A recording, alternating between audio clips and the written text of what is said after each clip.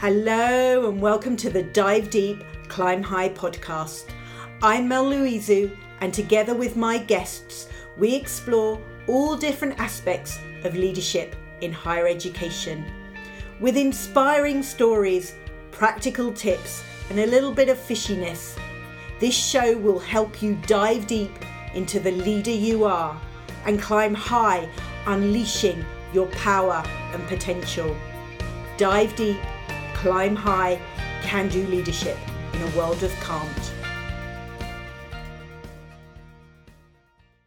Hello and welcome back if you're a regular listener to the show. A very warm welcome if you're a first-time listener. This podcast has been created to help leaders in higher education. My aim is to create a community of listeners who can learn and grow together. To do this, I need your help. The more people that download, subscribe, rate and review this show, the more the podcast algorithms will ensure it pops up across the globe. I love the community we have created so far, and together with your help, we can encourage even more people to join us. Hello and welcome to the final episode of 2022. Today, we're going to be taking a look back at the final 3 guest episodes. Episode 34 with Rachel Lee, it's about people, not numbers. Episode 35, managing and perceiving emotions with Dr. Kevin Conn. And episode 36, challenge the status quo with Deanie Lee and Sarah Canning. As always, these were 3 fascinating conversations. So let's dive in so that I can give you an overview of each of the episodes.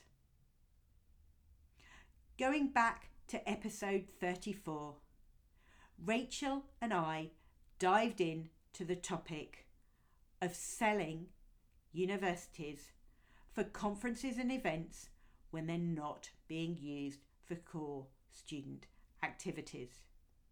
This is how Rachel and I both started our careers in universities, and both of us had previously been involved in sales in hospitality. So it's perhaps no wonder that I got carried away and quite emotional about the conversation that we were having, because there is no doubt that selling university space for conferences and events is challenging for a number of different reasons. Firstly, customers' perceptions about what they might get.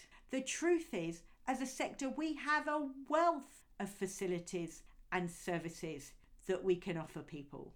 And very often they are on a par with and sometimes even exceed what is available in the more commercial space. So it was great chatting to Rachel because we could understand where each of us was coming from. And there is no doubt, if this is the area that you work in within higher education, it is a tough gig. And I hope that if you listen to Rachel and my conversation, that you will take comfort in knowing that you are not alone in the challenges that you face, and that you are doing an extremely good and valuable job, because the income that you generate goes back to the university so that they can invest in their students, their facilities, their staff. You're doing it for a good cause. You're doing a great job. And no matter how hard it may seem, it is absolutely worth it. And the other thing that Rachel and I explored was this whole concept of sales. And as a leader, do you need to be able to sell? I'm guessing that most people would say no, but actually I would challenge that, because surely as leaders we need to be able to sell ourselves, to sell our team, to sell whatever it is we are producing or providing as a service. And also, as a leader, surely it would be advantageous to take a bit of a sales approach with your own team. Because as Rachel so beautifully described, selling is about understanding what your customer needs and then endeavouring to meet those needs. Well, isn't that what we should be doing as leaders with our staff? Episode 35 in some ways built on the conversation that Rachel and I had. Dr. Kevin Conn is an expert in emotional intelligence. During our conversation, I asked him to define what emotional intelligence means for him, because it is a buzzword. And he described it very succinctly. It is the ability to manage and perceive our emotions. Kevin says, and I would absolutely agree with him, that emotional intelligence is one of the key skills we need as leaders. So I ask you, how well do you perceive and manage your emotions? Do you understand the impact that you can have on others, either positively or negatively? When you wake up in the morning, do you do a check-in to see how you're feeling, where you're at emotionally, so that you can be aware of how you may act or behave during the day? Or are you not bothered? I believe that if every leader, in fact every person, worked on managing and perceiving their emotions, the world would be a better place. There would be less confrontation, there would be less angst, and we would actually achieve more. And it's really simple. You know, when I was chatting to Kevin, he didn't suggest really difficult, intricate processes to help you manage and perceive your emotions. No, the first thing he did was suggest that you check in, you become aware of how you are feeling, and then you take a pause, whether it's just a simple deep breath, go for a walk, grab a coffee, step away from your desk. Do something that breaks the cycle, so that if you know that you're likely to react negatively, you stop and think, what is it that I want to achieve from this interaction? Because I don't believe there is any of us in this world that want to intentionally upset others. So if we don't want to do that, then we all necessarily need to get better at managing and perceiving our emotions. And finally, with my guest duet, we talked about challenging the status quo.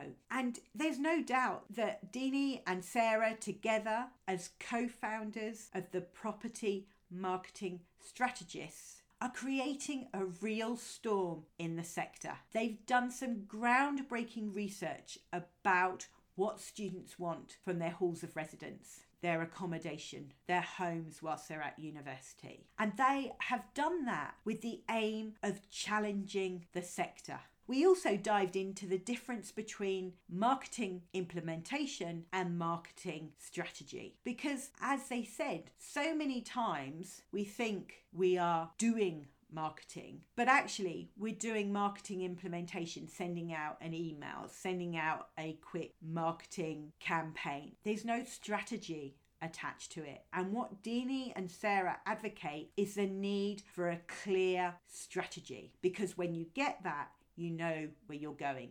And actually that applies to many, many different aspects of leadership, not just marketing. So my challenge to you is, do you have a strategy, or actually are you just doing marketing implementation? And through our conversation, I loved the way that both Deanie and Sarah talked about elbowing their way in to those important conversations, because they see, and I agree, that marketing is a key fundamental of any business, and therefore marketing needs to be involved in all those conversations to understand what they need to do in order for the business to achieve its objectives. But I loved that analogy of being nosy and wanting to know what's going on and elbowing their way in to conversations. So if you're listening to this and you're thinking, oh, I'd love to get involved in this project, I wish people would involve me,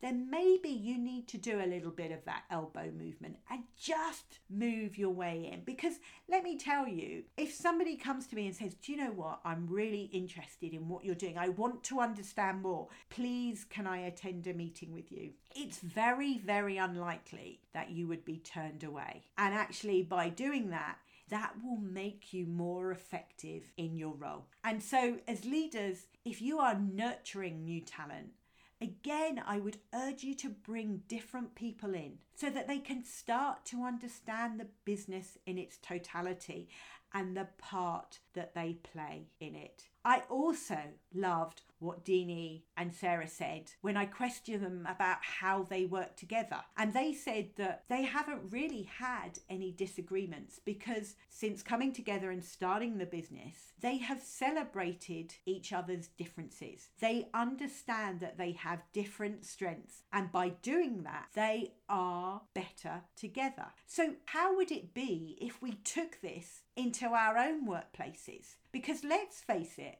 how many times are you involved in internal struggles? I don't like this person, I don't like that person. And when we find that we don't like somebody, we start to look for stories that confirm our beliefs. Well, how about you stop that? You take Deanie and Sarah's approach and you start to celebrate your differences and understand that by celebrating those differences, you can achieve more together. So 3 fantastic conversations to end the year with, all around the same thing. Because leadership for me is about people. It's how you manage people. It's how you inspire them. It's how you get the best out of them. I hope that this podcast has been helpful to you throughout your leadership journey in 2022, and that when we come back in 2023 we can be helpful to you again. So it just leaves me to say thank you to every single one of my guests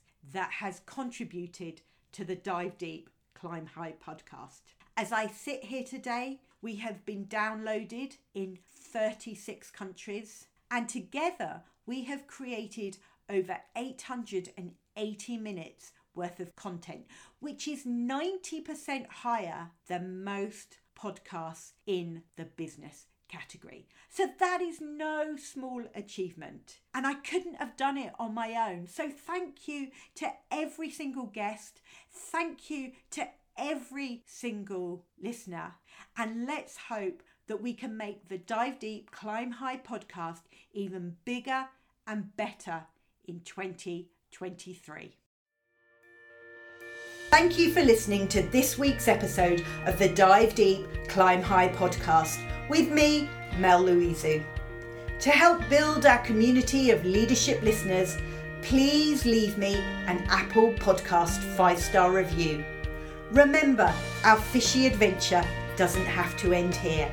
Connect with me on LinkedIn, Instagram and Twitter. Links are in the show notes.